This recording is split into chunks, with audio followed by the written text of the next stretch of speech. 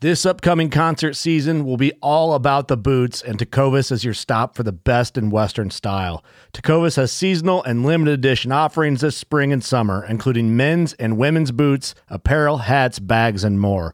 All Tecovas boots are made by hand in a time-honored tradition with timeless styles that are always on trend. And Tecovas has first wear comfort with little to no break-in period. It's hard to find this level of comfort paired with this level of style. Stop by your local Tecovas store, have a complimentary drink or two, that's WCB style, and shop new styles. The smell of fresh leather and friendly staff are at your service. Many stores even have leather custom branding to make your boots truly personalized. And with regular live music and events, there's no in-store experience like it. If you can't make it into a store, just visit tecovas.com. That's TECOVAS.com. They offer free shipping on all boots, as well as free returns and exchanges, and ship right to your door. Go to tecovas.com and find your new favorite pair of boots today. Fishing like a local isn't just about catching fish. It's about connecting with the environment and the people who call it home. It's about hearing the stories and traditions that have been passed down for generations and sharing unforgettable moments with the people you meet along the way. Fishing like a local is having an experience that stays with you forever. And with Fishing Booker, you can experience it too, no matter where you are. Discover your next adventure on Fishing Booker. Shut up and sit down.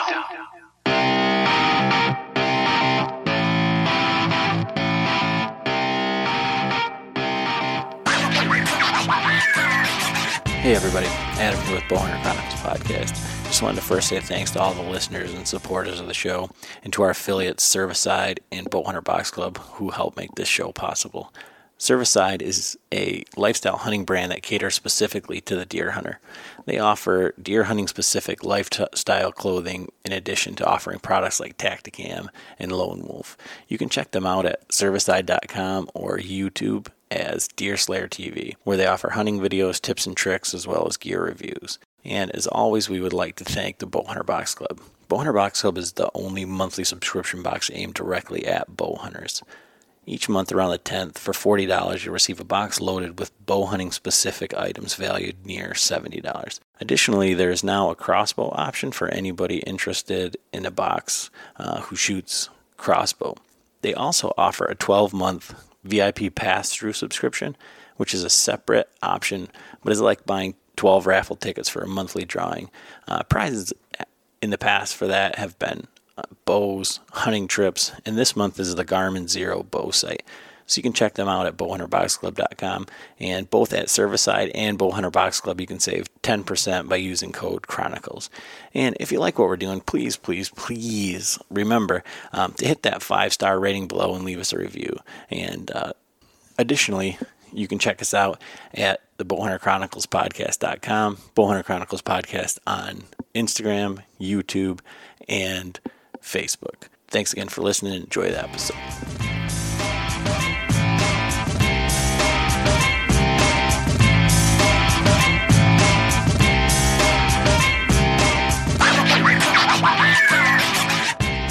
Hey, welcome to another episode of the Bowhunter Chronicles Podcast.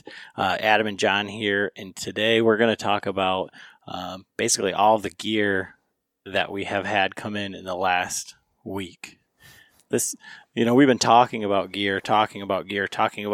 all the things that, we want to do or what we're going to get. And basically, it's like all the orders went in at the same time, and everything just started showing up at once.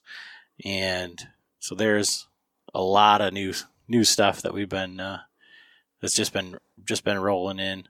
One of the main things we talked about it a little bit on the last podcast was I ended up getting a really good deal on a brand new Diamond Deploy SB. That was just a bare bow, and that showed up, and that kind of put everything in motion as far as getting the other bow, the Carbon Knight, set up. But we got that bow in here, and earlier this week we got the draw length set, got a rest on it, I've got a dead ringer multi-pin slider sight. So mounted that on there, but we still have some things to do with that one. What is it? The drop string or what? Yeah, the cord for it. Yeah, the cord that was on that rest. It was a used rest, so the cord was, when it was taken off the last bow, got nicked. So we're gonna put a new one on it, but we're just waiting on that. We got another rest coming. It's gonna be the same one with the clicker.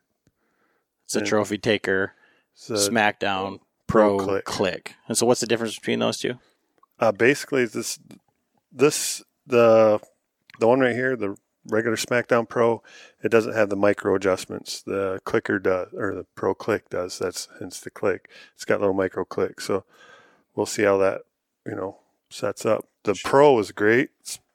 I mean, that's actually when I was on my Bowtech the year before last. So I had no problems with it.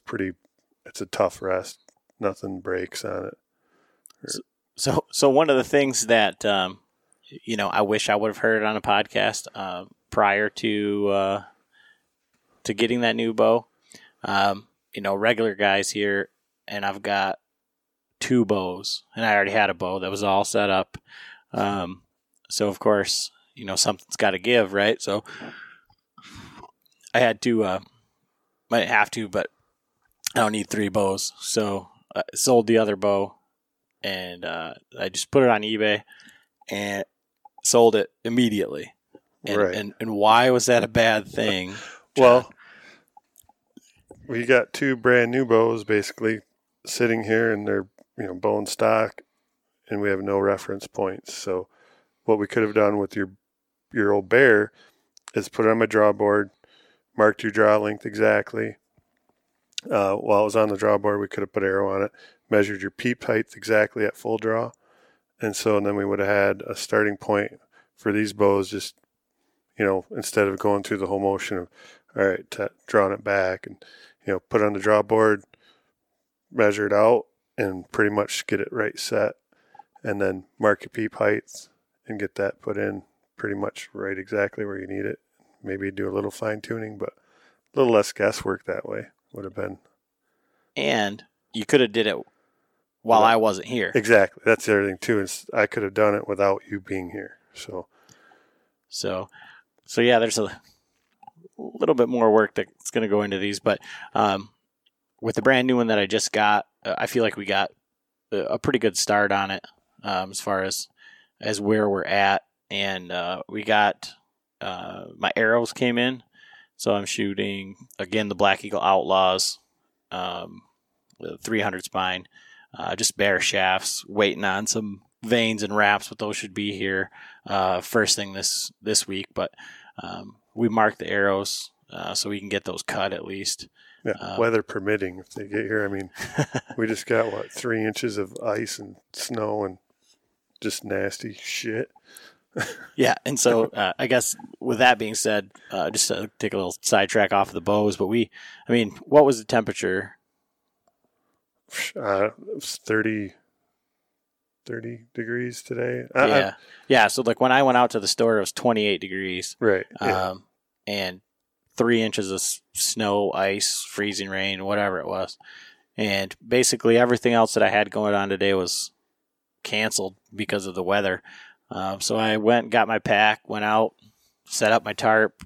I got my sleeping bag in the mail. So I went and set up all my stuff in the snow and got down to my underwear and my sleeping bag, and I was out there barefoot, just checking it out to see if it was going to be warm enough. Because, granted, I don't plan on this being the conditions, right? But this is April, and I wouldn't have planned on this being the conditions for today, right? Either. So, basically, this is a worst case scenario to see if the setup that I'm thinking about is going to work. And I was plenty warm. I didn't even feel any of it was blowing pretty hard. It was pretty windy, and I didn't have any problems. I was kind of tucked in next to my house. It wasn't like I went on a hike and did it. But right. But you were trying your new you had your new gear too, your pants and stuff. You were saying, yeah. So, we'll get into that in a minute. But I got some new pants, and I wanted to see how they fared in the snow and the water resistant and all that. And so I was real happy with that. But we'll talk about that because we've got these two bows. The cam for Frank's bow came in. Right, but that one's going to be sent back out most likely. And another listener pro tip: if you're going to order a new cam for your bow, make sure it's the right cam. Or what? Here's what happened. Frank's draw length, it was too long, and I guess I should have looked at it. It's kind of my fault. On the bow, on the limb, it says 28-inch draw length, but I never looked at the cam. I never looked at the bow. I just asked him. He said it was a 28-inch, and that's the helium, and so that's a draw length specific cam. So 28-inch, there's no leeway in it really, and it was really long for him. So, just go order a 27-inch cam, and we'll build strings and put it on. Well, so. He ordered the cam last week. He picked it up, got it up here, and I was looking at the bow, and I'm like, well, the cam that's on your bow is a 29. I looked at the numbers. I'm like, he's like, well, the limb says 28. I'm like, well, the limb's just a sticker. The cam is stamped. That's the cam, and it's 29-inch. So needless to say, we got to send that one back, and hopefully they'll have a 28-inch.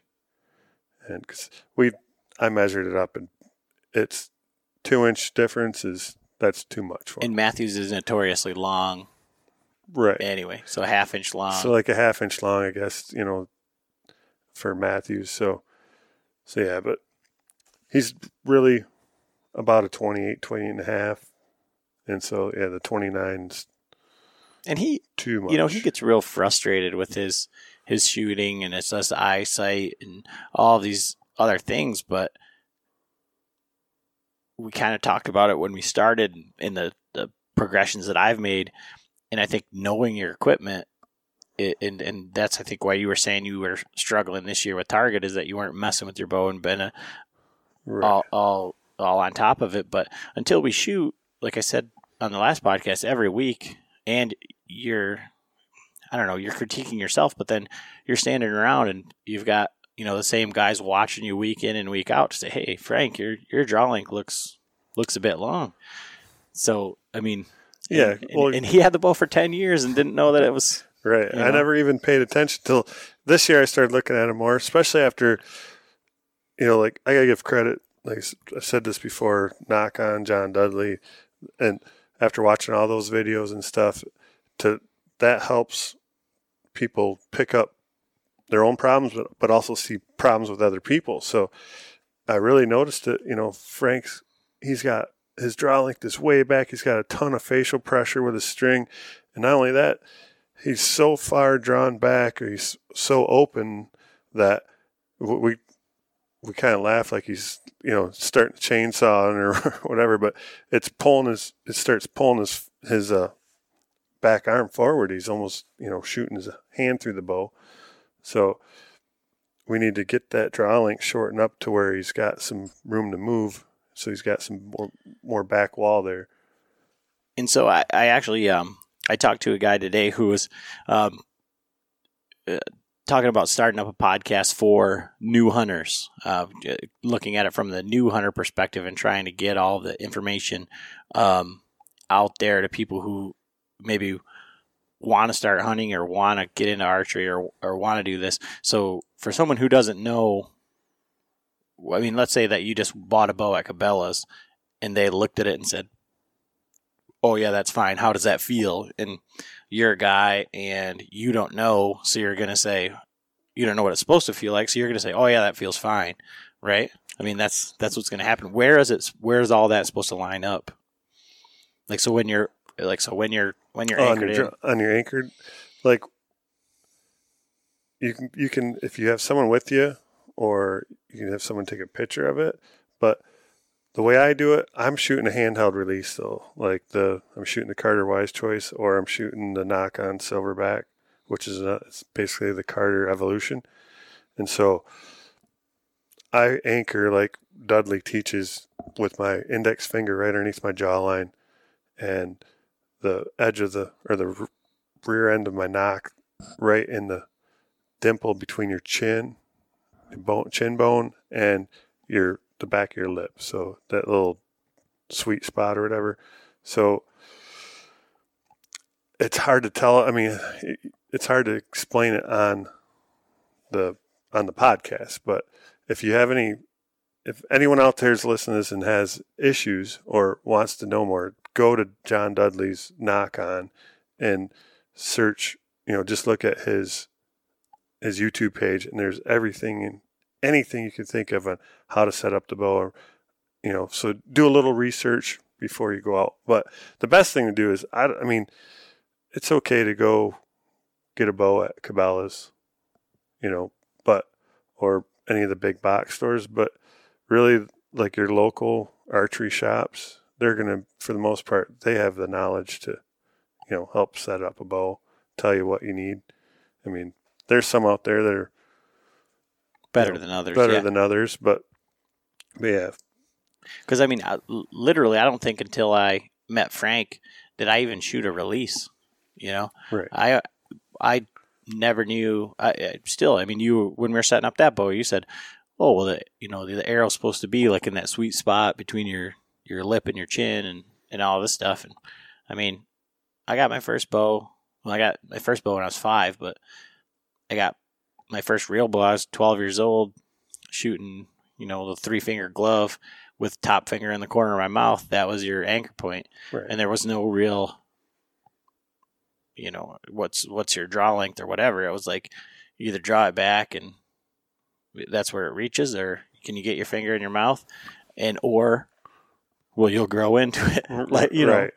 From being that age. So, and everything has just evolved since then. So I never really, took much stock into exactly where that was. Just make sure that you are hitting the back wall and you had a consistent, so for me, that portion of it never really came into play. It was always nose on the string and either kisser button in the front of my mouth, right? Not in the corner of my mouth, which is where I had done it in the past, but kisser button in the front of my mouth and then on the nose. And then, so when we set up that bear bow last year, you're like, well, you don't need a kisser button. I'm like, well, I just always had one, but as long as you're, the tip of my string was on my nose and I could see through the peep sight, it was right. It was fine.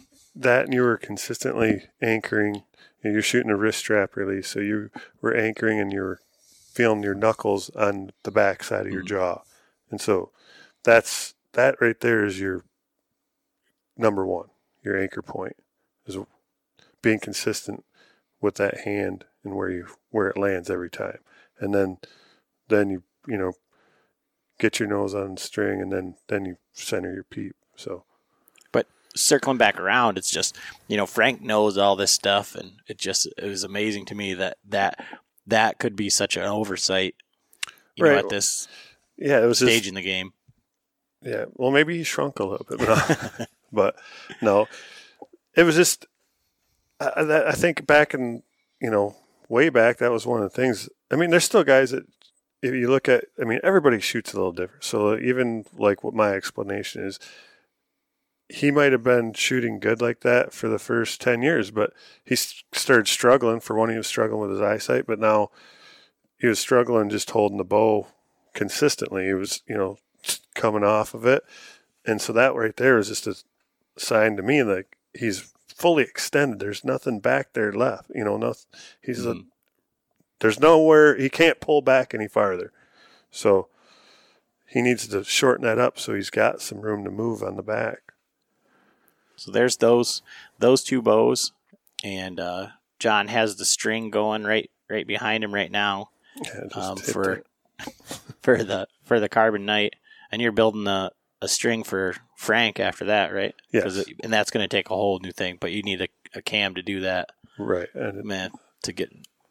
Well, and that's a Matthews, so that's hopefully I have enough on this jig. I might have to make an extension because those are like 100 and some inches because single cam goes around the cam, goes up over the idler wheel, going back down. So yeah, where, your bows, you got a string and then you got 2 cables, the same. And then also this week, Frank's son came over, brought his bow over, and you just had to adjust the draw length on that. And yeah, well, we didn't have time. We'll have to because his needs to be put in the press. Okay. It's got an adjustable like slip cam or like adjustment slot on it, but it has to be taken down to do that. Right. And there's some other things in the works as well, as far as building bows, but we'll get into that maybe in the next one, maybe in a week or so. But right, that and the arrows.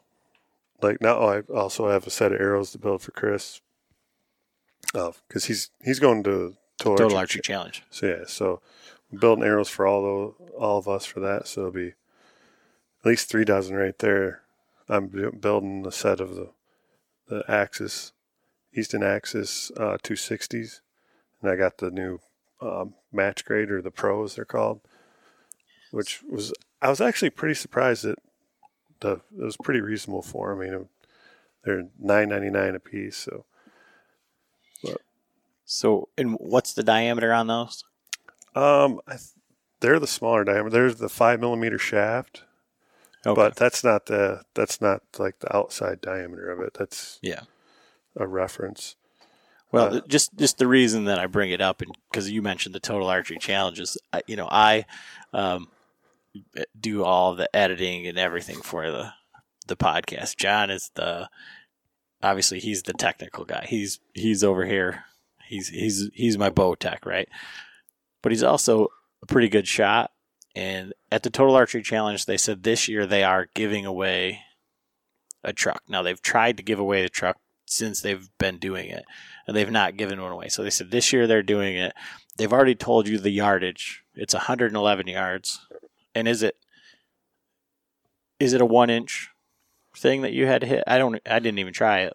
Last year was when I won the Bronc box, was a 1-inch by 1-inch square tape, right, which was different. That was put on by the Michigan Backcountry Hunters and Anglers. Yeah, but they had the truck giveaway last year was like 150 or 155 yards on a Caribou. But what did you have to hit? You had to hit a orange dot that was about the diameter of a dime. So did you have to go inside out on it? And you were supposed to go inside out on it, which, I mean, inside out on a 1x1 square is hard enough at 58. 56. Yeah. But 150 on a dime.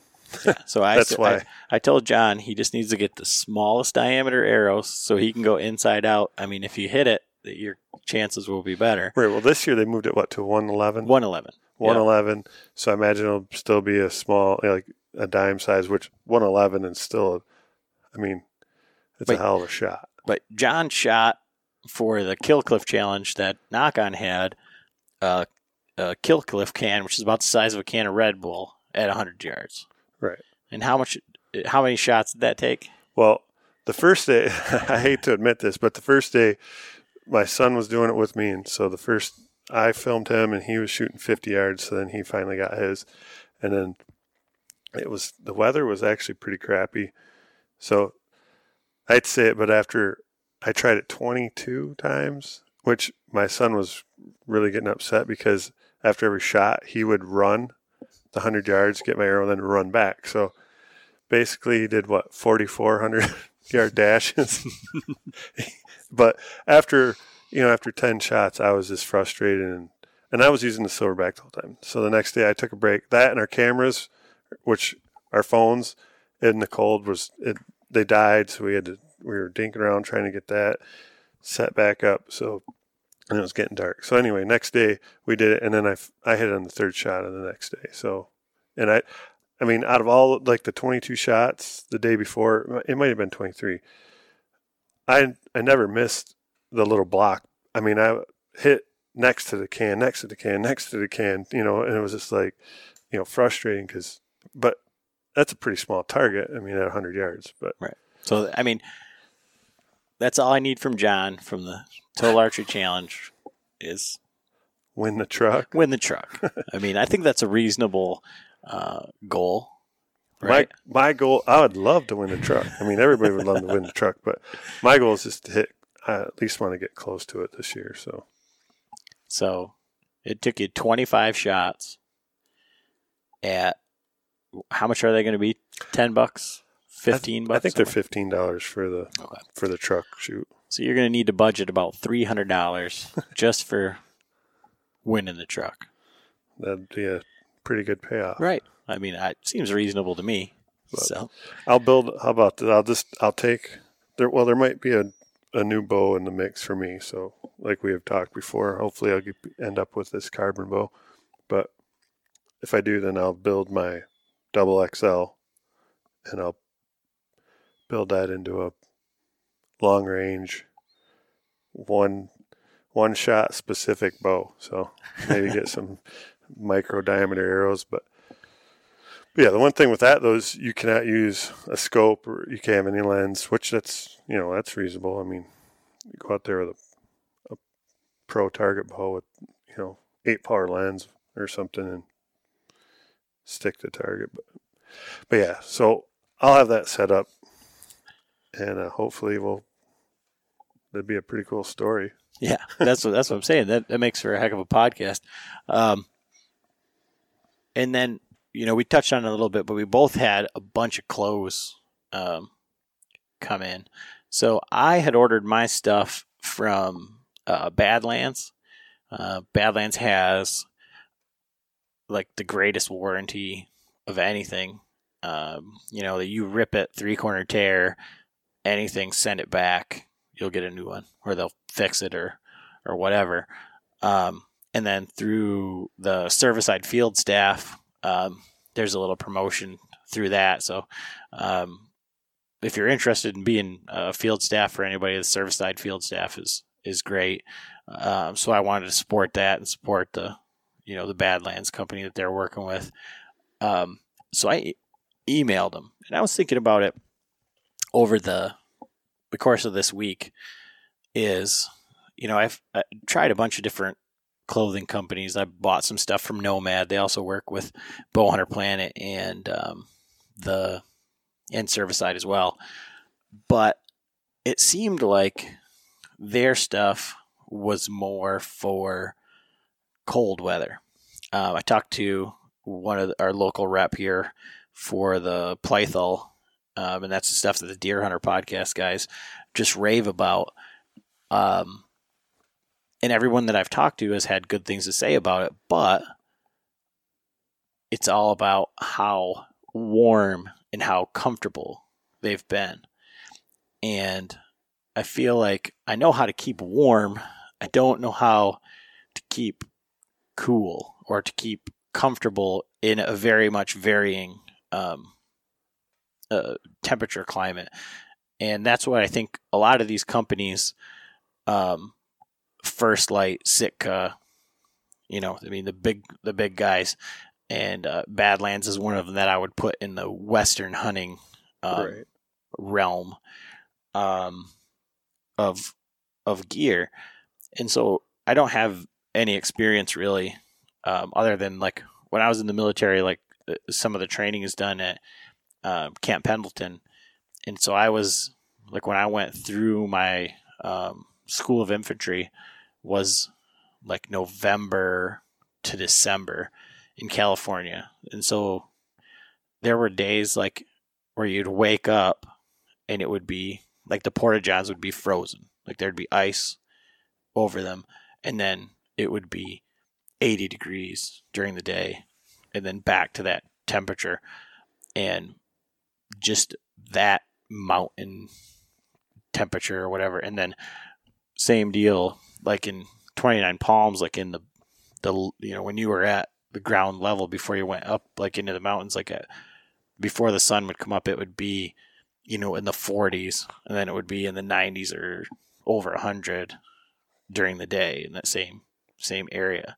So I feel like being Midwest hunter, it's like you always plan to be warm. You layer the other way is like, I'm going to bring all this heavy stuff with me and go out there and then bundle up when I get there.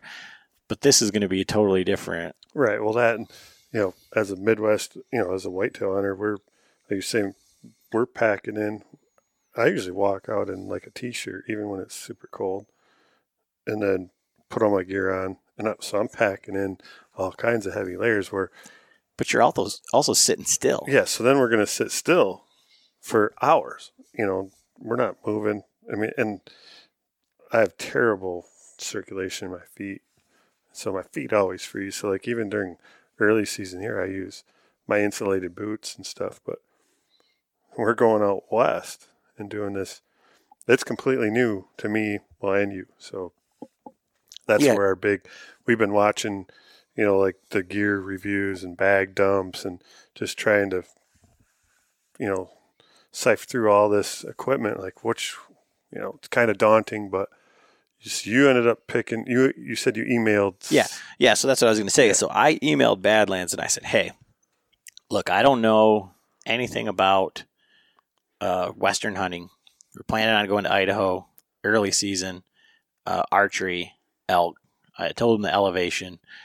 And the guy, Nate, emailed me back like a day or two later. And he said, I too am going to Idaho for early elk, and this is what I'm bringing.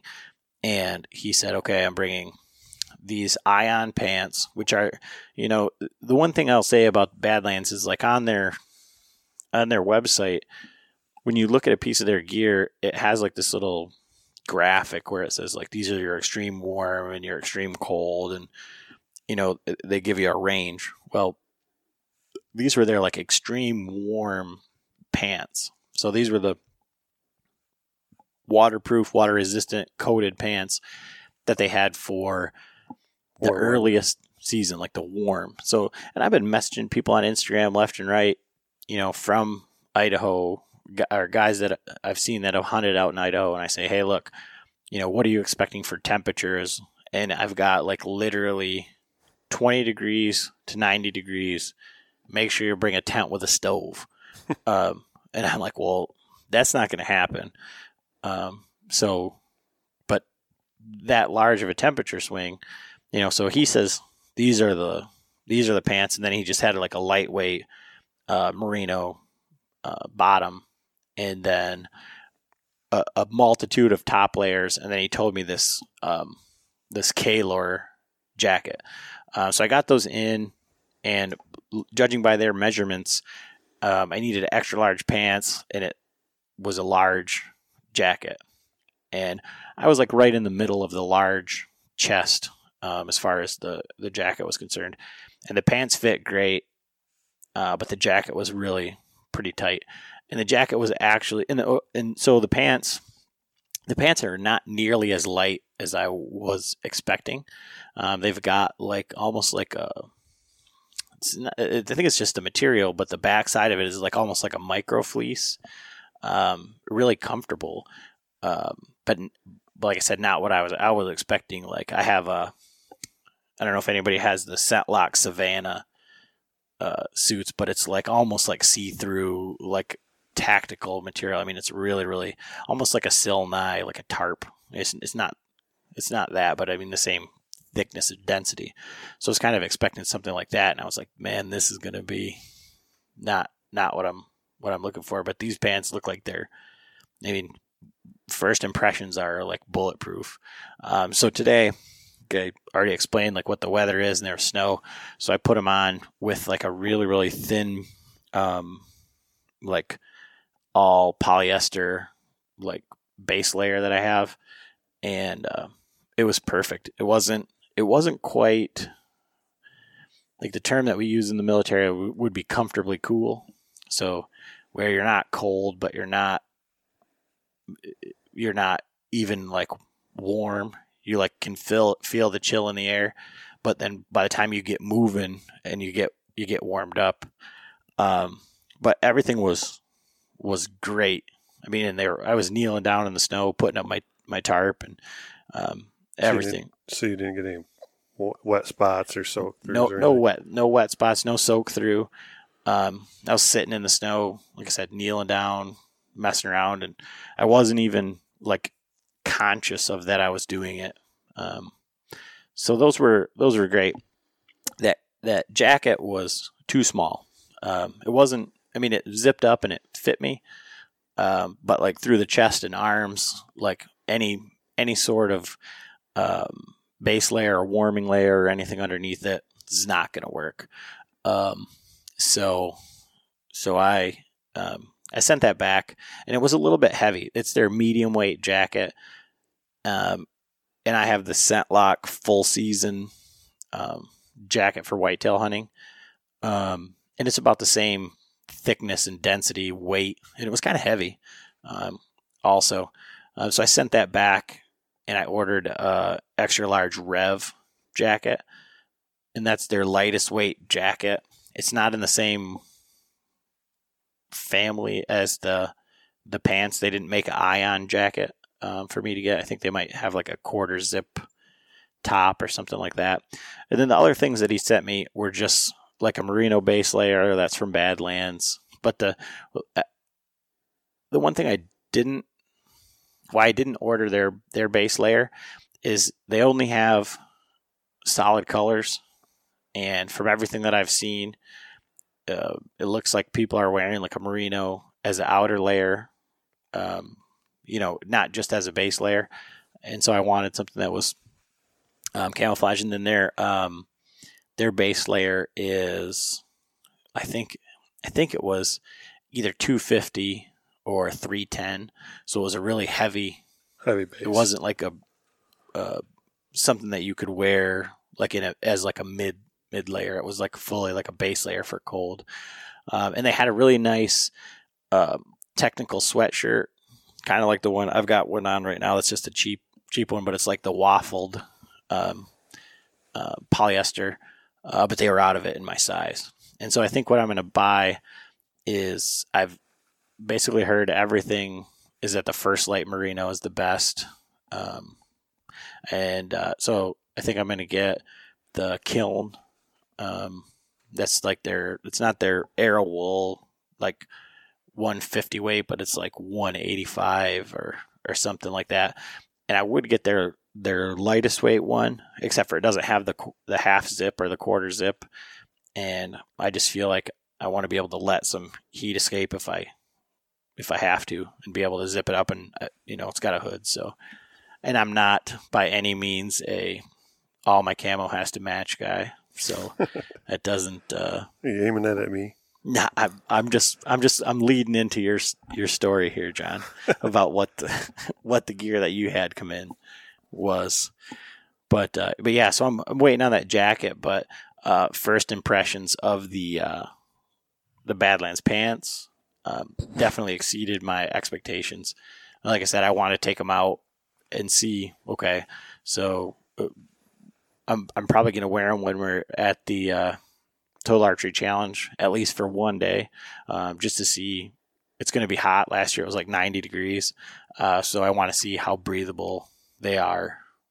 Even if I mean, if it's going to be 90 degrees, I'm not going to shoot it on the prime course that took us all day. Because I'll be able to figure out probably pretty quickly how well they're going to breathe. Right. I don't think I need 8 hours to do it. Like last year it was cool in the morning, and it was raining. Rain, and there was dew in the grass, and on the day, the next morning too when it wasn't raining. So it'd be nice just to check out the gear, check out the waterproof, walk through, busting through and use our boots, all that stuff as well. Right. So I end up ordering. I was going back and forth. First Light, looking at all the stuff. And then First Light right now is, they come out with their new gear, so a lot of their stuff is like pre-order, won't come out till ship till June. Yep. So I wanted to have gear to try at the Total Archery Challenge. So I've been going back and forth. So finally ended up just ordering a bunch of Under Armour gear, because for one, the Under Armour website or their app. They have a bunch of the Ridge Reaper gear, and a bunch of it's clearance now, or it's on sale. So I ended up ordering kind of like one of everything. But what I ended up, when I got it here and I looked through it all, the early season I think they're Threadborne, but it's the early season pants, and they're in the Ridge Reaper Forest. That was the one thing that was kind of the bummer, was they had some of my sizes in the Forest, then they had some of my sizes in the Forest, or the Baron, Ridge Reaper Baron, which is the lighter grayer, like the stuff that comes on the Hoyt bows. So end up the pants, the early season pants, really breathable. I mean, really nice and thin. Great. Those are going to be, what I try for out there. And what's nice about the Under Armour too is on that site or on their app, like for your sizing chart, they ask you like what pants you wear now and what size pants. So like I put in my Wranglers, 36, 34, and they compare it, and it was like, yep, 36, 34 will fit you. So I ordered those, and they fit great. They're actually, it might even be a little bit long, which I usually don't have that problem. They're usually all my pants are short. But then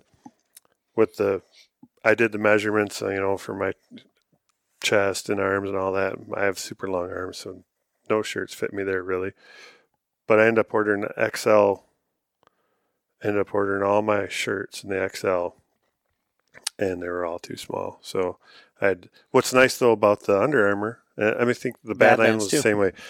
Everything was free shipping, and then all your returns are free shipping. They send you a shipping label in the box. A label in the box. So that's one good thing about it, is like you can try it all, try it on, and what you don't want to keep, put it back in the box, send it right back without any cost to us. So that worked out good. So I got the early season Threadborne.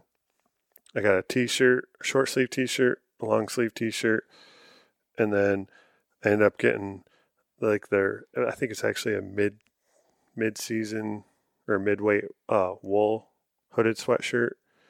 And that one I did keep in the XL. It's pretty fitted. It fits like perfect. If I gain a little weight, it might not, but hoping that don't happen. And then I ended up getting, it was like I can't remember the name exactly. I wish I had it out here, but it was a wool blended coat. It almost looks like a puffy coat, but I think it's a mid-season also, or mid-weight. And that that one only came in 2XL. So I just ordered it, and then that fit perfect. So I didn't send that back. But that's a little heavy for out there. It might be nice for like in the morning or evening. But the other thing nice about that is it would be great for whitetails, because it actually has, like for your climbing harness or your tree stand harness, it has the hole in the back of the coat for that. So I was trying to make some stuff dual purpose, because obviously this is a budget trip, so I don't want to buy something just for the pants are one thing, and they were reasonable. I think they were like $112 for the pants, but so I'm still waiting on the new shirts to come in. But I also, my base layer is going to be the one base layer I'm going to run is what I just got in today, and that was the new Hex suit from Knock On Archery. So, and I ended up ordering an extra large, and the thing with the Hex suit is that you just get it as a set. So you order extra large, and pants come extra large, shirt comes extra large. It came with a pants, shirt, and then a face mask, which is the face mask is camouflage. So, and it's kind of funny actually. I'll tell those when my dog Wilbur hates the mail lady, and UPS guy and the FedEx, all of them, but she pulled in today and beeped the horn, and he started barking, going crazy, and I walked out, got my package, And then he quit barking, whatever, went back in the house, went back to bed. And I walked into the garage and I unpackaged it and I tried on the shirt. And I just walked back in the house and he was laying in the bed and I come around the corner and he flipped out like he didn't know who I was. And maybe it's coincidental, but it was weird. I've never had him like growl at me like that. Like, cause I walked around the corner and it was like he didn't recognize me and all I had on was the shirt. So obviously there's something there. Because then when you got here, he was out here in the garage and I put on the shirt again and the face mask and he was acting really strange again. I mean, so. Yeah, he was doing circles around you and kept looking up and then he sat right down. He was trying to, it was like he was trying to figure out like what was going on. Yeah. There was something. It was odd. Yeah. So he definitely noticed there was something different about me.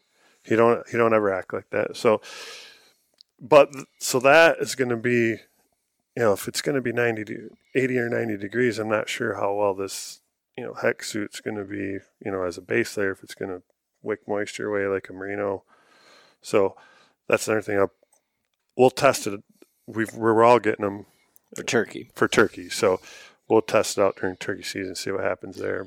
And you got another jacket too, right? So the jacket's real cool. Yeah, so then I also ordered the early season jacket, and that is perfect. That's nice and lightweight, real breathable looking. It actually has some little tags on the inside, so if like you get lost, it's got some tips on food and fire and what to eat and first aid, and it's got a little hunter orange patch on the inside, so it's kind of a cool piece of equipment. But it's got a hood and it's kind of got a raised collar too, so. That will be perfect for the early season because I can layer up under. Like I'll keep the wool sweatshirt, which is a little bit heavy, but if it's cold in the morning or in the evening, I can just put that on over my base layers, and then throw that coat on. And yeah, so, and you're planning on that for just your rain gear too, right? Yeah, because it's got the storm coating. It's the storm coating, so for the most part, that's we're not going to be out. I mean, if we get caught out in the downpour, we're going to be soaked anyway. So, but yeah, for a light rain or something, or in the morning, we walk around and everything's wet. Hopefully we'll give it a try. Yeah, we can test it out before. Just as John was talking about that, I'll say so I was, if you look at all this stuff, it's like everybody is like these puffies, and it's like they're like the coolest things ever. Like you got to have one. And so I was like legitimately like during hunting season, I was like, man, I should look into one of these. Everybody's got one of these. And so right as the season was closing, it was like muzzleloader season. I went into Walmart and they had these like puffy, like whatever the Walmart puffy coat is, it's obviously not down. It's just like a cheap version of the, I can't think of like the microfill or whatever they call it, but it was like $25 and then it was on clearance. So I went up and I had them ring it up and it was like $16. So I bought it and I'll tell you, it's warm. I mean, I'm sure it's not like as warm or like as durable as like a $200 puffy, but for $16 or $17, it's, right. I wish I would. It's really nice and warm, and it fits me pretty well. And it's light, and it's super light. I mean, it's not a pound. So that's what I'm going to be running. So, like I said, for the gear that I've got, and I've got like I said, I have some Nomad stuff that I got a little bit a ways back, and there's it's like their cooling T-shirt. And it's got like a mesh panel in the back, kind of like your Threadborne shirts are almost like see-through. That's kind of like what the back of the shirt is. And then like underneath the arms and that. And then they have a quarter zip that's like their, I don't know, it's like a thermal T-shirt or something as they call it. It's got pockets in it. But I wore that earlier this week and it was pretty cool. But I just had that. It was probably 40 degrees, maybe maybe a little bit less, but I had that cooling t-shirt on, and then I just had that quarter zip on top of it. And I took my daughter for a walk around the lake, and it was perfect. It was like comfortably cool. I didn't sweat, and I didn't, I felt like the air was moving through it pretty well. So that's why I kind of only took so much of, I kind of picked and choose from the list, but I knew that I needed the outer layers from that. And there's a lot of time between now and then, but I think that we're kind of narrowing down like the big, right, the big stuff. And so then you got a bunch of other stuff that I still need to get that had come in. Yeah, I ended up ordering. It's the Caribou Gear, the ultralight game bags. I ended up getting the Magnum pack for elk, which. And what did we count? There's nine. There's like bags. 9 different bags in this kit. So it's, like I said, it's the Magnum pack. It's the real big one. They do make a smaller one, but this. Well, they did make. They did. That's the thing. Don't quote me on this, but I think they're no longer. I went to they still have a website, but you go to shop, and then it goes to some other website or something. So, I had a hard time looking. But these are a synthetic bag, and I seen these on a bag dump from Randy Newberg. Newberg, yeah. And he said, this guy's, if anyone watching his videos, obviously they know, but this cat has done a ton of hunting, and he's been there, done that, used every bag there is, and these are the bags that he used. So I figured, well, why reinvent the wheel and just go with something that. So I searched it, found these, and so we're going to give these a shot. And like there might be 9 of them. It's huge. Be enough. How much does that weigh? Probably 3 pounds. Yeah, I would say it's probably 3 pounds worth of bags. There's a lot of game bags in there. Hold on, sorry if there's a noise. I'm digging through my pack right now. Yeah, so it's funny because we've had this conversation like with our families, but it's like I even hear it like through the grapevine, like from John's mom. She'll come over and be like, "Well, Adam's got everything. He's got." And so I have all the stuff to like sleep outside and stay alive, and John has all the hunting stuff, and so I'm like, well, I've read a lot of stuff and talked to a lot of people, and ultimately, it's like you can kill an elk with your equipment that you have. Everything else is just to make it easier or to make it better. Now, the fact that we're completely green at this and we're going out doing it ourselves and doing a backcountry hunt, we're just we're putting ourselves way, way, way out there.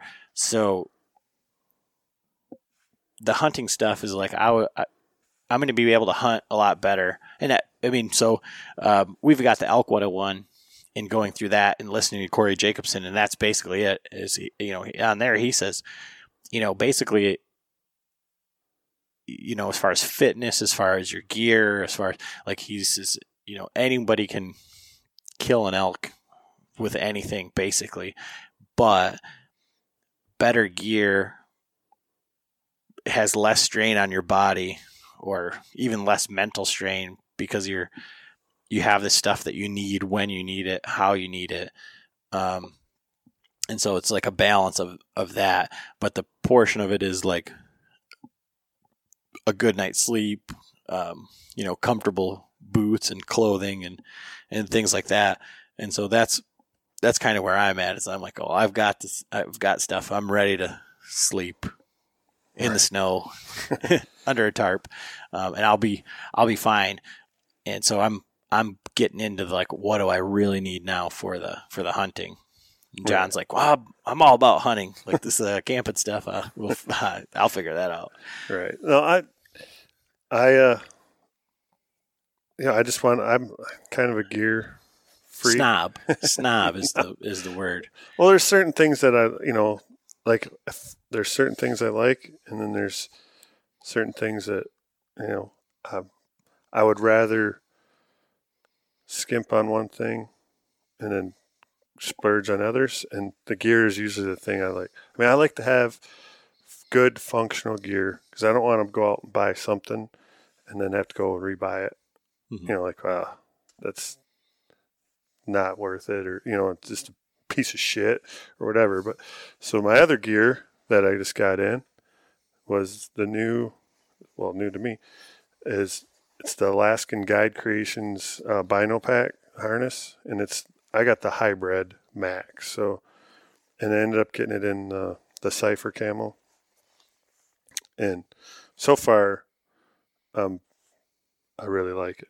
And okay, so I've been again. Today's weather was absolutely terrible, and so I spent a large portion of my day like on YouTube looking at specifically bino harnesses. And I was really I didn't know John had gotten his. I knew that he had ordered it, so this is my first time seeing it. But what specifically were you looking for when you ordered this one? So I originally I did the same thing. I've been looking at them, looking, trying to find just like the certain one that was going to speak out to me. And at first I was looking at ones that like open forward, like the Badlands. Badlands, yep. Because it opened forward, the whole thing just kind of hinges out, and it was a magnetic like clasp or whatever, it closed. And then I read some reviews where it was good at first, but the magnets get a little weak, or like if you jump or you fall or something, or if you're like doing a spot stock and you're crawling, they start to open up. And there was actually one review where the guy was doing a creek crossing or something, and he went to jump, and as he jumped, it flew open, and then the little clips that hold the harness, or that are clipped to the side of the binos, those were real weak. And so when it popped open, the binos flew out, and then the clips just popped off, and it went right in the bottom of the creek and gone. And so, I'm not sure how expensive they were, but even $100 pair of binos, it's going to suck if you lose. It'd be better to have them if you don't than if you don't. I mean, those are the binos he was planning on using, so exactly. He brought them for a reason. Right. So, and I think his were expensive ones. But anyway, so that kind of led me away from that. So, but like every review that I've seen about the Alaskan Guide Creation, everybody pretty much, likes them or loves them. So, but the one thing that I like, the new ones, like First Light they actually sell somewhat on their site that are Alaskan Guide Creations, but they have the zipper pouches on the side, which some guys might like, but I wanted just the mesh, like elastic ones, and the hybrid has that. So it has two side pouches that are elastic. It's got the little elastic pouch on the top. It is a flip open towards you lid, which actually once I got it on and was messing with it, it works pretty good. I mean, I think I'm going to like it a lot. Then it has like the little front pouch, which right now I have the Nikon Aero ID, the 5000, and I took it out as a little camel pouch that you can use with it. And then it's got the little, what is that? Toggle? The little bungee that holds the top bungee down comes through the zipper case and is extra long, so you can actually tie it onto your rangefinder, and then that's secured too. So if you don't like that, you can just cut that part off and just. Normally, I have mine hooked with just a piece of D-loop material, and then I just cinch it around my strap, so that way it's always right there in close proximity. So if I use it, I can just drop it and it won't go anywhere. But for right now, I have it in the pouch. It works the same way. But then it's got a nice little bottom pouch on it where I'll probably keep a knife. Like right now, I got a lighter in there. And then it's got a zipper mesh pouch on the back where you could keep license or, whatever else you want.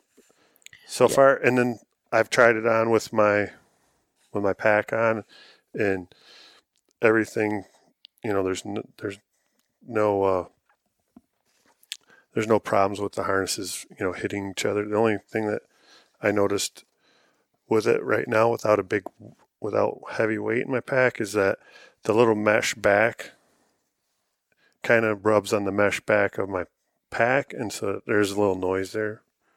But maybe once, when we start getting everything loaded up, it won't make as much. So overall, right now, first impressions, you're pretty happy with it? Yes, very happy with it. Yeah, so I don't think I've ever read anything bad about the Alaskan Guide Creations ones. One thing that one, I guess a lot of them do, same thing, is that they open up instead of open forward. Right. But so I was watching. I've not settled on which one I want to get. It's good because so being in Michigan, you can't really just go to Cabela's and be like, oh, I'm going to look at all these vinyl harnesses. I mean, I know that they have them, but they're not going to have every single one, like where if you were out west and everybody's has a vinyl harness, you're going to be able to just look at them all. So, yeah, I ordered this one through Black Ovis. Yeah. And so like today, I was looking through, and I mean, I swear I've looked at every single one of them.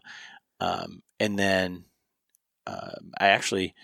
so we had spoken with Garrett, the DIY sportsman, and his podcast, his co-host is Boudreaux Boswell.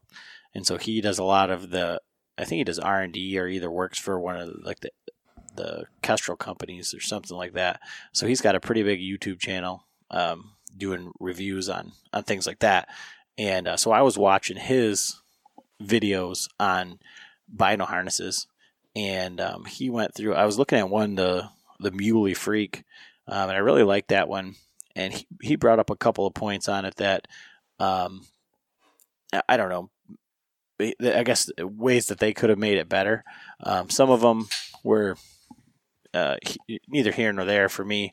As far as one was putting they have a spot where you could put a morale patch on, and that one falls forward.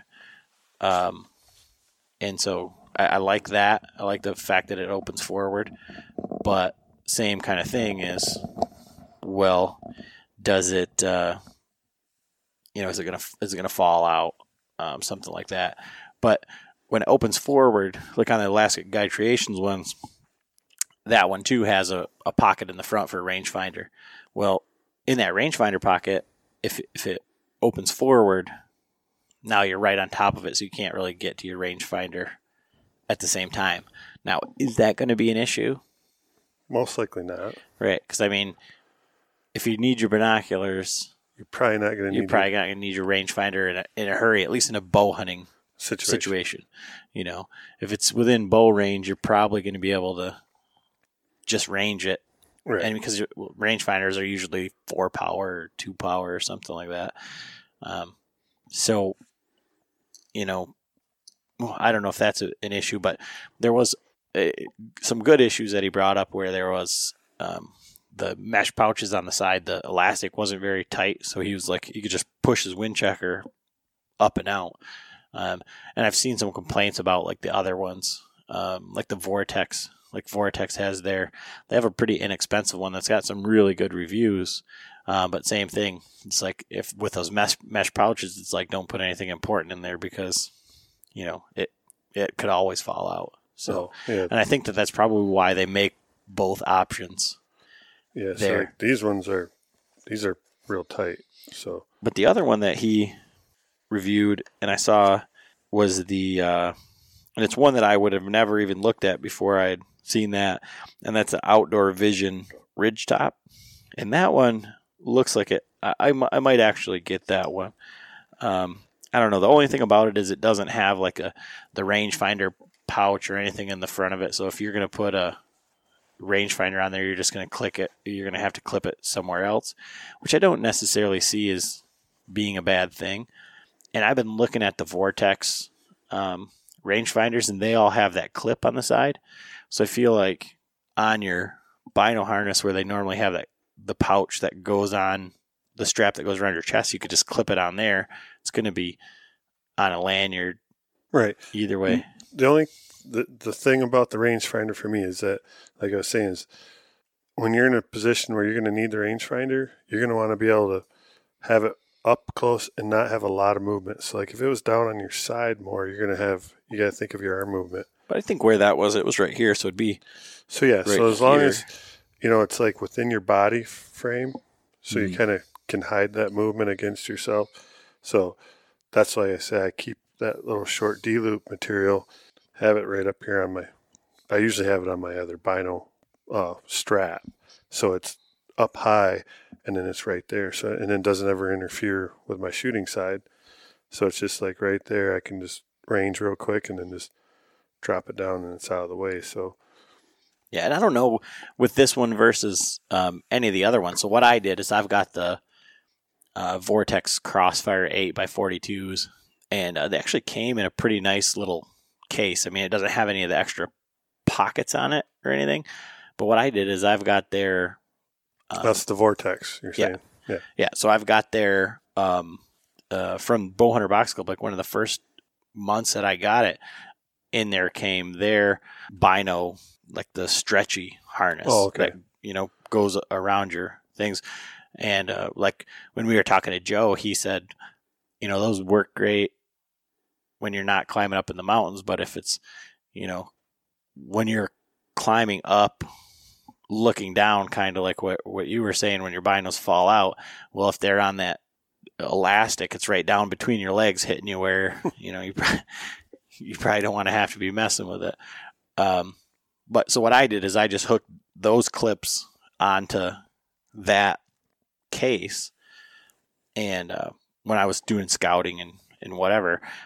And so that's one of the things that I look at is on that Vortex one, I think it's like $50.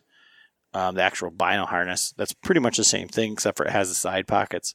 And you see it in some of the Born and Raised videos. They had those ones on. The size is pretty nice and compact, and that's what this Outdoor Visions one looks like. And the Outdoor Visions one does have a pocket on the bottom, so you can have your knife and lighter, any sort of survival items. And that one actually comes with a first aid kit, which is pretty cool, but not a necessity by any means. But what I'm getting at is that seeing one of those like this, the one you've got, the Alaskan Guide Creations, they seem huge in all the pictures and all of that. And it's like a double-edged sword, for me, because like being like a survival type guy, it's like, man, I could put like a whole overnight gear in that thing. Like, but realistically, it's like, what is it that you need? So like, kind of like, I think the way that we're going to be hunting with like everything on our back, or like even like having like a little bit, if you don't have a day pack or something like that, like let's say we get into a good area and we don't want to pack up our camp. We say, okay, we're going to stay here for sure all day. You could put a significant amount of stuff in that.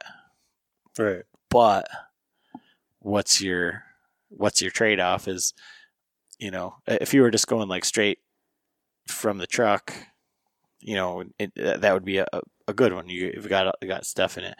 But if you're carrying it with all your other stuff, you've got a full pack on and all of your other stuff, you maybe don't need all that extra storage. And I don't know, because it's not something like here as a whitetail hunter in Michigan and like a tree stand hunter or like whatever. It's like binoculars are like almost like an afterthought. You say that, like, I know you're hunting, you usually have them, and I've been carrying them for the last couple of years, but I don't think it's ever like made or broken my hunt. Like, I don't think it's been like the game changer. It's just something that's nice. Yeah. Well, extra. See, I always have my binos with. My binos, my rangefinder, just for one, I guess, like in the tree stand, it just gives you something to do for one. Like when you start getting bored, I like to sit in glass, and then I've seen a lot of deer just doing that. I'll catch movement, or if you just catch movement and then glass them up. But I always have my binos around my neck, so this harness, I think, is just going to make it, more convenient. Yeah. Just have it always there, and wind checker on the side. 'Cause still, even when we're whitetail hunting, that's the wind checker out of my fanny pack. But it's really, I mean, they look so big in thing, but really this thing isn't that. It's not nearly as big as it looks. Right. And I would say the one that I've got like that came with the Vortex is probably more the size of, some of the other ones that look quite a bit smaller. Now having like a frame of reference. Right. But and this one is a little longer because it's got the little trunk on it. Mm-hmm. So like if you got this is the max. So if you just got the standard version, you'd eliminate that 1.5-inch bottom pack. And so, yeah, it would be significantly smaller. Well, and that's like the Badlands ones. They all have that same like turtle shell kind of look to them. Right. So if you're looking at them online and you're not watching a video on them, they all look the exact same. There's no way to like tell like the actual size. I mean, you can read the dimensions, but like to see them in person is like a completely different. Right. And mine. I right now have the 10x42s, my 10x42s, in which are just the fancy Bushnell Bear grills. Mm-hmm. But, they fit in there perfect. So, yeah, if you had bigger binos, if you had some, 10x50s or whatever, the 10x42s is like the max size for this pouch. Mm-hmm. So the 8s and the 10s fit in this good. If you had a bigger pair, you definitely have to go with the bigger pouch, whatever they have all different sizes, or a couple different sizes, I'll put it that way. So beyond that, a couple weeks ago actually, and I just haven't even got around to doing anything with it, and I wanted to have John open it as well. We got the full draw box in from Bowhunter Box Club, and that's there. This is like, so at Christmas time, like that's where I got those Vortex binos. So they had a premium level, they don't like Battle Box or Hunt Vault or any of those. They have they have different tiers of subscription boxes. So you can have like the $40 option, like Battle Box has and Battle Box is like survival type stuff or prepper type stuff or whatever. But they have like a $40 option, $80 option, then like $150 option or something like that. And so the higher tiers all come with each of the lower tiers. And so Jason was talking about doing something like that at Christmas time. They had a Christmas box. It was $180, and had a $200 pair of binoculars in it. So right there, I mean, it was like a $300 and some value for $180. And my brother and I split it. So, basically I got the binoculars for $90. So it was a great deal for me. But so this is kind of what he's doing, is a quarterly box for like that upper tier, that premium box. It's not with your normal subscription. It's not a reoccurring thing. So you can just order it. And this was the first one I wanted to see what was going to be in it or what kinds of things, because that's one thing in talking with him is really difficult to there's so many things that you want to try out, or so much stuff, but getting it under $40 and having multiple items in the box is pretty difficult. I mean, realistically. So this one was kind of based on the turkey theme a little bit, but not necessarily. I say that because we'll kind of go from like the bottom up. So the total value, this was like, I think $140, and I think that's a price point he's shooting for. And it was, the total value in this box is $250. So, so the first thing, I guess, going from the bottom up is the right release, and that. So enough time has passed. I wanted John to open the box too, to get his impressions of it. Because, like I say, John's very particular about gear. So when they just send him like random stuff in a box, it's not always, So I love to see his like real, reaction to it. And so the thing he's got in his hand right now is in the bottom of the box, and it's the right release. And so that's a release trainer for like the shot process or the release process. It's for your release process. It's made by Rattler Grips.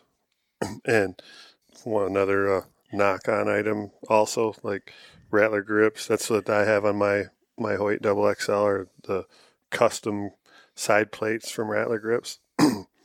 And this is an awesome little training tool. Like, I mean, you can use it for your wrist strap and practice your, back tension, try to surprise release, but it's really good for like my handhelds, like you were playing with earlier. I have my Carter Wise Choice, and it's the actual thumb release, but click it on there and it's adjustable. It's got a little adjustable button down here in the bottom. You can pull it through, shorten it up, set it for your draw length, and then just sit here and practice your release. And so, like, John's got the Carter Wise Choice. I've shot that. It's a really nice release, but he's also got the Silverback, which is a back tension release, and I'd never shot it. And frankly, I'm afraid to, probably even still, but trying it out with the right release gives you a really good, it's a really, really good trainer for that shot process. So if you are switching over releases or you want to try something out, and you don't want to shoot an arrow through the ceiling or even like just sitting around the house. I mean, that's one of the, you can go out and get a Wise Choice like this one or like mine or the Noctuid or whatever, any of them. And you go and you shoot your bow, you like pick up your bow and you go through the process, but you might still just be hitting that trigger just a little bit. This trainer, you can sit there and you're not worrying about arrow or anything like that. You're just pulling back and then just rest your thumb on it and just pull your elbow towards that wall behind you, and you'll definitely notice the difference and how the release is supposed to work, especially with like the Evolution or the Silverback, which is a true back tension. You set the spring tension on it and it breaks away. So this is a perfect tool. You can sit, watch TV, and just practice. Your wife might get upset with all the clicking, but I actually made one with my old Hoyt grip. I've made this over a year ago, and same concept, but his is definitely nicer. Yeah, easy to adjust, and it's cool. Yeah, and so what I was going to say is, like, I got this a few weeks ago, and we haven't got together to open it up, and so, like, I've already seen people post, like, what was in it and things like that, so I know, like, I pretty much knew what John was going to, like, be excited about, and that, like I said, that's always fun for me because I know how persnickety he is with gear. And the next thing is, this is in line with the turkey season. It's the Quake Turkey Tote. And basically, if you've ever used or ever seen the claw sling, it's the claw sling with just a couple sewn in loops on it. And it's for hauling a turkey out of the woods. And so basically, it's just you do like a lark's head knot, or you just put the end of you put the middle of the strap there through the loop and just cinch it down over the cinch one end over the head, cinch one end over the legs, and you can just put it over your shoulder like a turkey purse. But one thing about the claw slings is that they don't slip at all. And so I was actually looking at that, trying to figure out like if I can just shorten it up and put a actual sling for a rifle on it for when I'm not using it for turkeys, because it's listed at $30, and the claw slings, that's what when I had seen the pictures of what was in the box, I was thinking, like, why is there a rifle sling in there for a bow hunter box? Because I'd not seen this product, but those claw slings, they're $30 and they're worth every penny of it, because it's not flopping around at all. So I was trying to figure out how to put some clips on it for and like for the cheaper shotgun slings. I mean, that's all they are, is you just loop it around and put it on there. So you could certainly use it as a sling for your shotgun in a pinch too. And so that's another item in there. And then there's OMP Accu Arrow Grain Scale. So John's already got one. I don't have one. So I'm excited about this for looking at different broadheads and things and seeing how different they are. That's one of the things. I'm going to order some of the Tooth of the Arrow broadheads, and I think I'm going to order some Slick Tricks. But to see how different they are, what the variable is, and then to see what end up the weight of the arrows are. But real cool, real excited about that. That's a $40 value. And then there's a really nice, it's from Generation Calls. It's a slate turkey call, and it comes in this ridiculous case. It's almost like a trophy box, or like, I don't know, how would you describe it? Yeah, it's kind of just like a little trophy case. It's just, yeah, like if you got a gold medal, I feel like you would keep it in like this box. It's a wooden box with mitered edges, and then it's got like a little plexiglass window. It's a really, really cool looking call. Looks like it's made in Minnesota. And it sounds pretty good. I think the way that it's made, I don't think it's going to be a super loud call, but it's a really nice looking call. And that's $50 value on that. Let's see. This is their leaderboard. And it says simply harvest an animal. Oh, okay. I gotcha. So I was reading on the back of this call, and it says leaderboard, right? And it's got turkey tracks in there as the holes for the like sound to come out of and resonate. And so it says it's designed to allow you to recall and reminisce those memories from the field. Simply harvest an animal, send it back to Generation Calls, and they'll engrave the highlights of the hunt on the call free of charge. Wow. So that's pretty cool. That's real cool. So now I see why it's like in a trophy case, because you could just flip it around the other way and kind of display it like with your pictures or something like that. Right. And then it's got the little holder and everything. It's got a holder for the striker. That's pretty cool. I had not read that until just right now. And it says it right on the back of the box too. So yeah. So that's cool. Hopefully we'll have some memories to be engraved this year in about a month. And then that's a $50 item. And the big ticket item in here is the ScentLok OZ20B portable deodorizer. That's a $100 value, and that is basically a portable ozone machine. It's rechargeable, so you just charge it, bring it out. Doesn't take batteries or anything like that. You can set it to run for 1 hour or 3 hours, and that's a $100 value.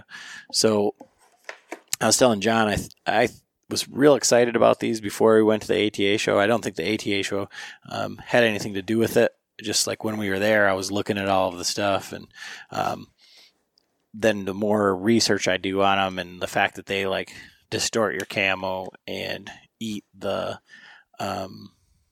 elastic. Well, ozone's it's pretty rough on everything. If you are in a closed like blind and you run one of those on, you can damage your lungs actually, because ozone is I can't remember the exact It's term, like free radical scavenger or something, or it's like either the opposite of that. It's either a free radical or a free radical scavenger. But it oxidizes. So, but anyways, it definitely kills scent or odors. But it'd be good, like you could, if you have a stinky old car, like in the winter, and you turn on your defrosters and you get that musty or whatever, you could throw that in your car and let your defrosters run, and it'll help kill some of that smell. But yeah, so I'm not really sure that I'm sold on ozone. Because I think the way that I would run it is, if I was going to do it, I would put it like in a tote or something like that. Right. But the fact that it over extended use eats the elastic and that sort of stuff, you can do some damage to your equipment. I mean, you spend a lot of money on this stuff. And like I say, Badlands has a warranty, but I don't know if you destroy it with ozone. I mean, I guess it does. But then this week we also got in the monthly Bowhunter Box Club video. I did a video. It's up on YouTube, and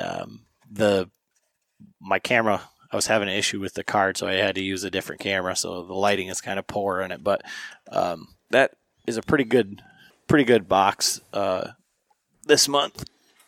That this digital scale is nice because it comes with a little arrow cradle, which is it's nice. Just put it on there, tear it out, and seems to work pretty good. I just weighed up one of my hunting arrows. So the April box for $40 was a $77 value, and it had the Dead Ringer Vector 6-inch stabilizer, which is a $35 value, but I think that's like undervalued. I mean, if you were to buy it, you could buy it for $35, but it comes with a quick disconnect, which is like $20 in itself. Right. So, like I said in the YouTube video, like I'm basically setting up 2 bows right now, so I'm definitely going to try it out, but I'm not ultimately sold on the design of it. It looks kind of like a gun barrel with a heat shield on it, and I just think if you've got a stabilizer, it's going to if you're carrying it through the woods or whatever, and it's got holes in it, that's just where debris or something is going to get stuck in there. But it's got the quick disconnect on there. And so right now I have I think a 9-inch Limb Saver carbon fiber stabilizer that I have to unscrew every single time to put it in the case. It doesn't fit in the case with it. So definitely the quick disconnect is worth it for me. I'm definitely going to use that. Then there's a ScentLok Airtight Atom Bag, which says keeps odors out from outside. But essentially what it is it is a dry bag, and it says it will hold 3 lightweight suits or 1 heavyweight suit, and it's a pretty big bag. I was trying to look on here to see if it says how many liters it is, but it's definitely going to come in handy for the trip out west, because I've got to get some of these to segment gear and clothing and all of that. Anyways, that's $20 value. And then there's a game camera mount from Hawk, which is basically screws into the tree. It's got something that you stick to the back of your trail camera, and then on the back of that, the trail camera, once you've got that on there, it just clicks in. So it's a cool product. I'm definitely going to use it, but it's going to be basically private land only, because you can't screw something in the tree on public land. Right. So you're kind of stuck there. And then it's got also the Hand Saver arrow puller. So which will be really it'll nice. Be really good for Total Archery Challenge. Yeah. So for pulling it out of foam targets. So that's $77 value there for $40. You can save 10% using the code Chronicles. If you haven't signed up. I'm pretty happy with this month's box for sure. Sorry, I was over here preoccupied taking the quick disconnect out. But yeah, that's a nice looking setup. I mean, we'll have to give the stabilizer a run through, but just the quick disconnect alone is one of the things that you're needing. Right. I guess that's kind of is that all the stuff we got? Is that all? We got tons of shit floating around in here. Arrows coming out of every corner, and string building material, and peep sights, bows. I got to put some more hooks up to hang up all these bows that I got to work on. But yeah, this string here that I'm working on, this will be done tomorrow. I'll pull this off the jig. Yeah, I'm trying to get John to do a little video, just to tell you, what's going on with the string. So hopefully we'll be able to get that up. Just showing where it's at right now and what he did. But you still got to build one for Frank, and you still got to build the cables. And yeah. I got the string to finish, which once it's done stretched, I'll back it down, double check the length on it, and then I'll serve it all up Then I'll pull it off, let that hang, and then I'll start with I only have one jig and stuff right now, and it's very basic. I'm using just a regular scale and some turnbuckles to stretch it with, but it works. But in the future, I might end up building a set with some air cylinders for stretching, which stretching with air is nice because you set it and say it's at 350 pounds and with 120 pounds air pressure on it continuous, it's going to stay at the 350 pounds. Where like right now, I come out every hour and I look at it and it's stretched. Like right now I'm running at 400. It was at 400. 382. Now it's at 382. So I give it a little quarter turn or less than that and it'll be back up to 400. It's already been stretching for about 6 hours. So I'll pull it off tomorrow afternoon, give it pretty much 24 hours of stretch. And this is the BCY 452X string material. And building it for the Bowtech, and this is 20 strands for the main string. The cables will be 22 strands. Yeah, so hopefully we'll get a little bit of a video up there so you guys can see at least the process, because it's pretty interesting. You know, it's all new to me. Yeah, it's fun. It's nice to come out here and just play around and build some stuff. So I just did this. I built this string with a tag end technique where I just wrapped the tag ends instead of serving the end loops, especially with the Bowtech. Like they didn't even do tag ends. It's just bare string loops on the originals. This is a little bit better.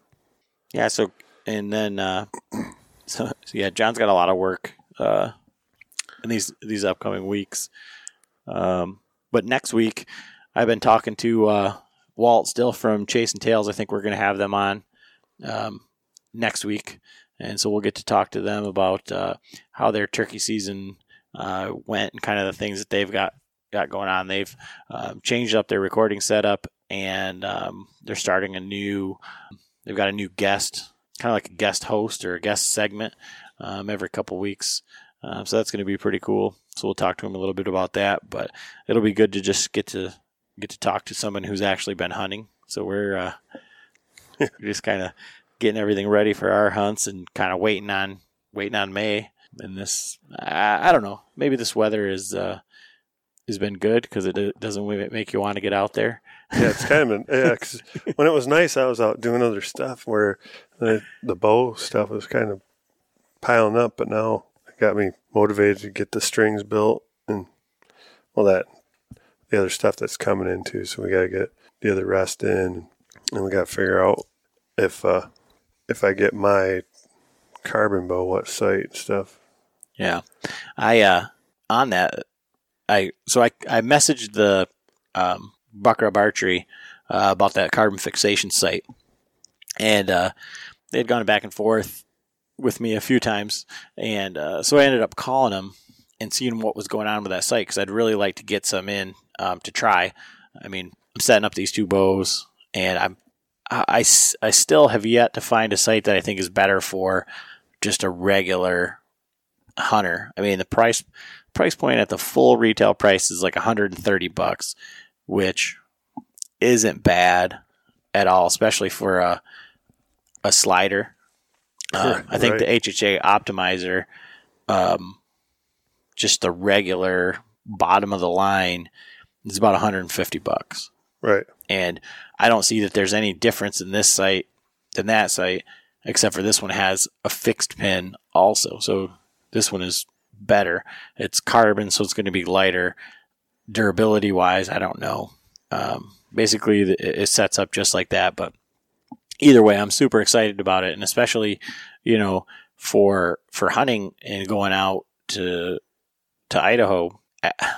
I'm torn on what sight I want to put on this because I really like that Optimizer Kingpin light that I've got, but I don't necessarily know, like in the situation of if it's going to happen fast or something like that, if you're going to be able to actually switch that pin and where was it at, that whole thing. So to be able to have a point of reference, even if you set it at 25 yards for your fixed pin and know where it hits at 20, know where it hits at 30, and have that, that confidence, and then be able to run that slider out to wherever, but set them at 25 and 40 and just set them there. And if it's beyond that, you're probably not shooting anyways, but you still have the ability to dial it in. Wasn't there 2 fixed pins on that? There's just 1 fixed pin, and the other is the slider. Okay. I thought it was 2, and 2 was 1. The third one, that was a slider. But either way, I'm still super excited about that site, and I just hadn't seen anything. I was kind of waiting to see when it was released, or you've got all these companies when their stuff's coming out saying either like pre-order or whatever, and there's really nothing. I wasn't seeing anything from them, so I called them and they said they were 6 to 8 weeks out, and so I told them we were doing the Total Archery Challenge and I'd like to shoot it from there. So they took my name down, and they're going to get a hold of me when they get them back. They had to change something with their molds, but I'm still pursuing that as a site that I would like to use, and I might get 2 of them. So right, that's basically what I'm looking at for sites for mine. But I did get a hold of them, and I think we're going to try to talk with them once we get one of the sites in, so that they can tell us a little bit about the site. But it doesn't really make any sense, if we haven't shot it or don't have one in front of us to take a look at. So that's still something that we're pursuing. So, but I think that's pretty much it for this week. And there's a lot of stuff that we've got going on. So it's pretty exciting time. It's probably not as exciting for John because he's got to do all the work, but I like I'm just waiting on all my stuff. The only thing that bums me out is, like I said, it would be a lot better if I had a press here instead of having to go to the club every time. But at least I have the opportunity at the club. They have a full setup there. They have arrow cutting setup, bow press and bow vise and all that. So yeah, and it's kind of a double-edged sword for me because right now I don't have a bow that I can shoot, so I'm not all that excited to go over to the club because I just think, well, at least I could shoot. Oh, I can't really shoot. So there's that. So well, if we could have what rest are we putting on the Bowtech? That the Q80. Q80. Yep. Okay, I wasn't sure. There's so many things floating around here, and we had talked about so many different things. I've kind of lost track of it. So we could actually get that one shooting. The next time we can hang out, we can just go to the club and go through that, get it baseline, basically, set it up. And I'll have all my fletchings and wraps in. Yeah, we got to get arrows made. Tomorrow, Wednesday. Yeah, but we got to go to the club to make the arrows because we got to cut them down. Well, I'll just run over there. That'll take a few minutes to go over there and cut all the arrows, get those all set, and then I can start fletching them up. I got my wraps in today with my suit, so I have to go with the knock-on wraps. Got to keep it consistent. Yeah. So, yeah, I think that's all we got for this week. And everybody, thanks for listening. Please, if you get a chance, get on there, leave us a review. Tell us what we need to do better. Check us out on Facebook and Instagram. So, thanks again for listening, and we'll be back next week. All right, see you. All right, thanks.